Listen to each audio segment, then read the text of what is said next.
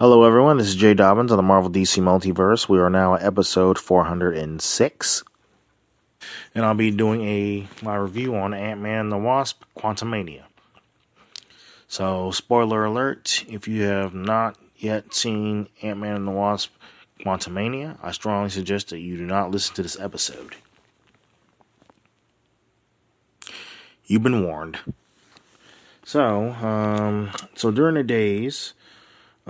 during her days of entrapment in the quantum realm, Janet Van Dyne encounters Kang, an exiled traveler who claims that they can both escape from the realm if she can help him rebuild his multiversal power core.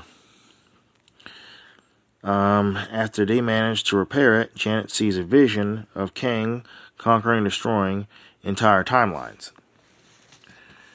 Let's see, what else?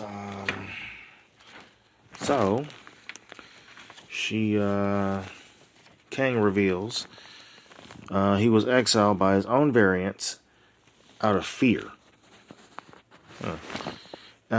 which drives Janet to turn on him. Janet uses her pin particles to enlarge the power core and render it unusable. In the present day, after the Battle of Earth, Scott Lang has become a successful memoirist and has been living happily with his girlfriend, Hope Van Dyne.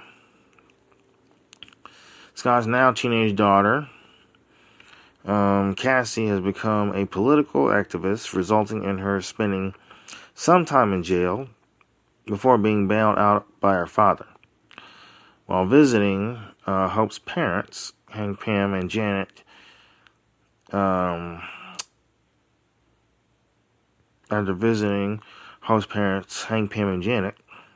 Cassie reveals that she's been working on a device that can make contact with the quantum realm.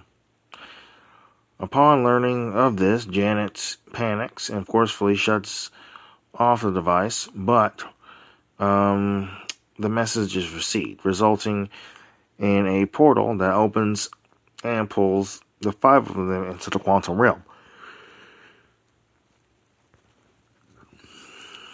So Scott and Cassie are found by natives who are rebelling against the ruler, while Hope, Janet, and Hank explore a sprawling city to get answers.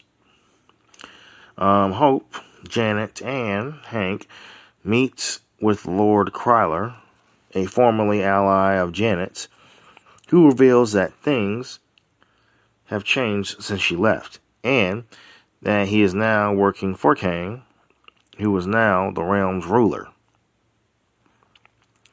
The three are forced to flee and steal Kryler's ship. The Langs are told by the rebels' leader, Chintora, that Janet's involvement with Kang is indirectly responsible for his rise to power.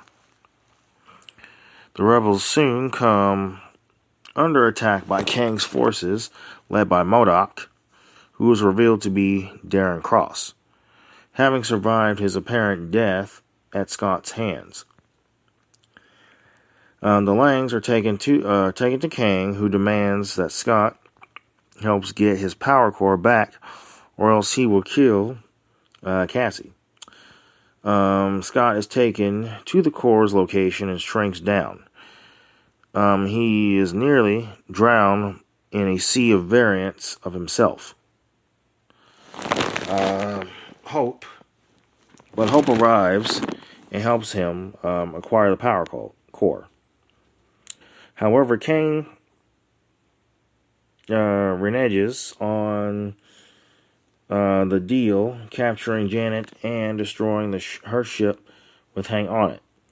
After being rescued by his aunts, who were also pulled into the quantum realm, rapidly evolved and became hyper intelligent. So Hank So Hank helps Scott and Hope as they make their way to Kang. Cassie rescues Gentora, and they commence an uprising against Kang and his army. During the fight, Cassie appeals to Cross's character, of course, which convinces him to turn sides and fight Kang, though this cost him his life.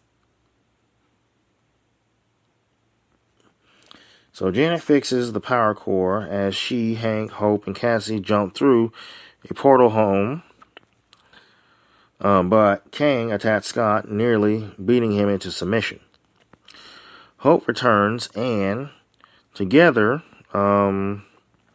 with Scott, destroy the power core and knock Kang into it, causing him to be pulled into oblivion.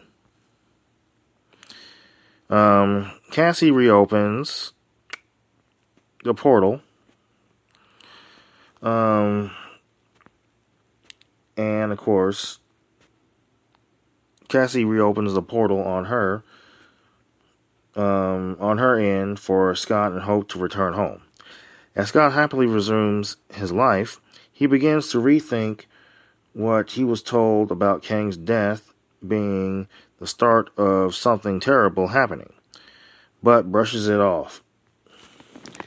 In the mid-credit scenes, numerous variants of Kang meet to discuss the Conqueror's death and plan their uprising. Concerned by the increasing interest in the multiverse by the heroes of Earth 616.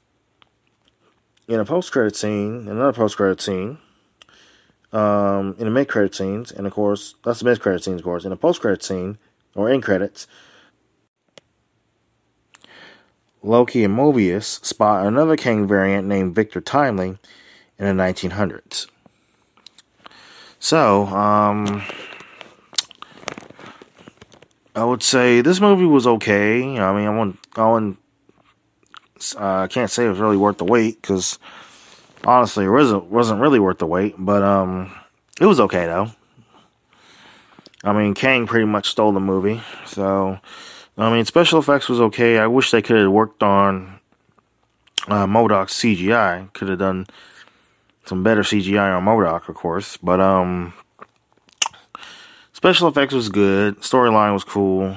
I mean, it was interesting, but I felt like they could have done more. Like more action, instead of trying to train, instead of Ant-Man trying to,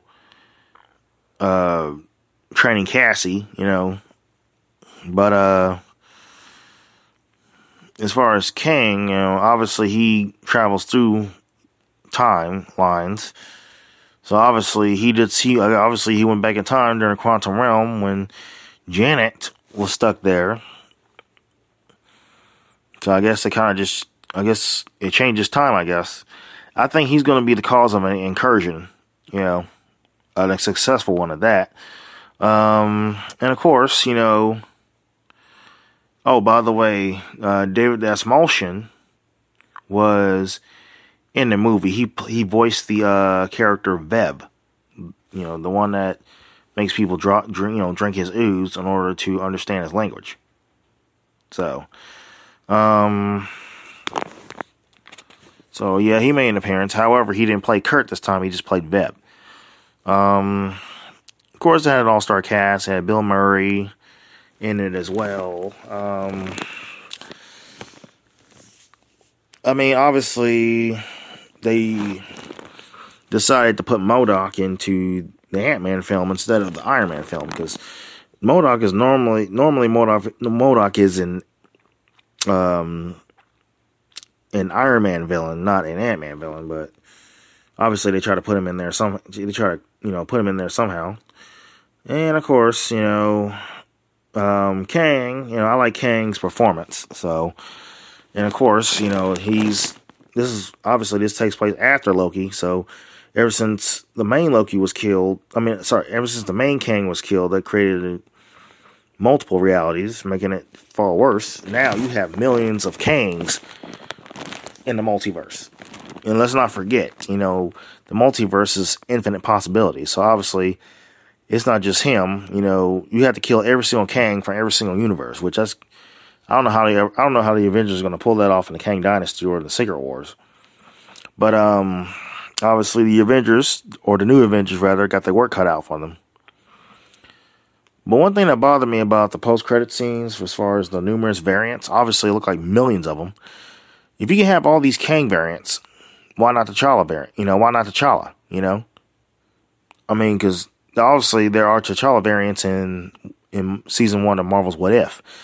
However, on the big screen, there's no excuse why they can't have another variant on a silver screen that's, played by a different actor with a different story, different, so obviously whoever plays, the new T'Challa, the variant, of course, since they killed off Earth 616 T'Challa, shouldn't be as nervous, shouldn't have anything to worry about, since, you're not really replacing Earth 616. You just, all it is just going to be just an alternate version, a multiverse, T'Challa. So, I mean, that could work. So, but anyway, storyline was interesting. Special effects and CGI was okay. I feel like they could have done better, but I don't know. It's like they didn't have enough time to do it. That's how I feel, after watching looking at the CGI. It didn't look as real as I had hoped, but, now we know, okay. But the question was, one thing that bothered me is why would Janet keep that a secret? It's you would think it was important for her to tell them that, oh yeah, there is a murdering time traveler in the quantum realm. But obviously we were able to explore, see more of the quantum realm, because we were kind of like, we didn't know the quantum realm was a city inside. We didn't know that. But now, after watching the first trailer, now we know. But, like I said, it was okay, Again, Kang stole the movie, pretty much. So, I would give it probably a 7 out of 10. Because Kang pretty much stole the film. But, by the way, the movie, as far as the box office goes, the movie made $359.3 million worldwide on a production budget of $200 million. So, yeah. Will it make $1 billion or half of that? We don't know, but only time will tell. So, but it was good. By the way, I didn't know David Dastmalchian was in the movie until I saw the credits, and he was the voice of Vev, the Ooze guy. And also, I didn't even recognize his voice. That's funny. But anyway, it was nice to know that David was in there. So, David, if you're hearing this, keep up the good work, bro. I'm proud of you. And as always, I'm honored. I am honored to have met you at Planet Comic-Con. So, but anyway, I guess that's it. Even my best friend Regina said it was okay. But anyway, yeah, judging by all these Kang variants, the millions of them that exist in the multiverse, the Avengers, or whoever's left, had their work cut out for them. But then again, I heard they were bringing back the original, Avengers anyway. Like a multiverse Iron Man, multiverse Scarlet Witch, multiverse Steve Rogers. So, and I guess multiverse T'Challa. So, we'll see how that goes. But anyway, that concludes this review. Feel free to visit us, like us on Facebook. We are available on iTunes, Google Play Music app, Spotify, and of course, YouTube.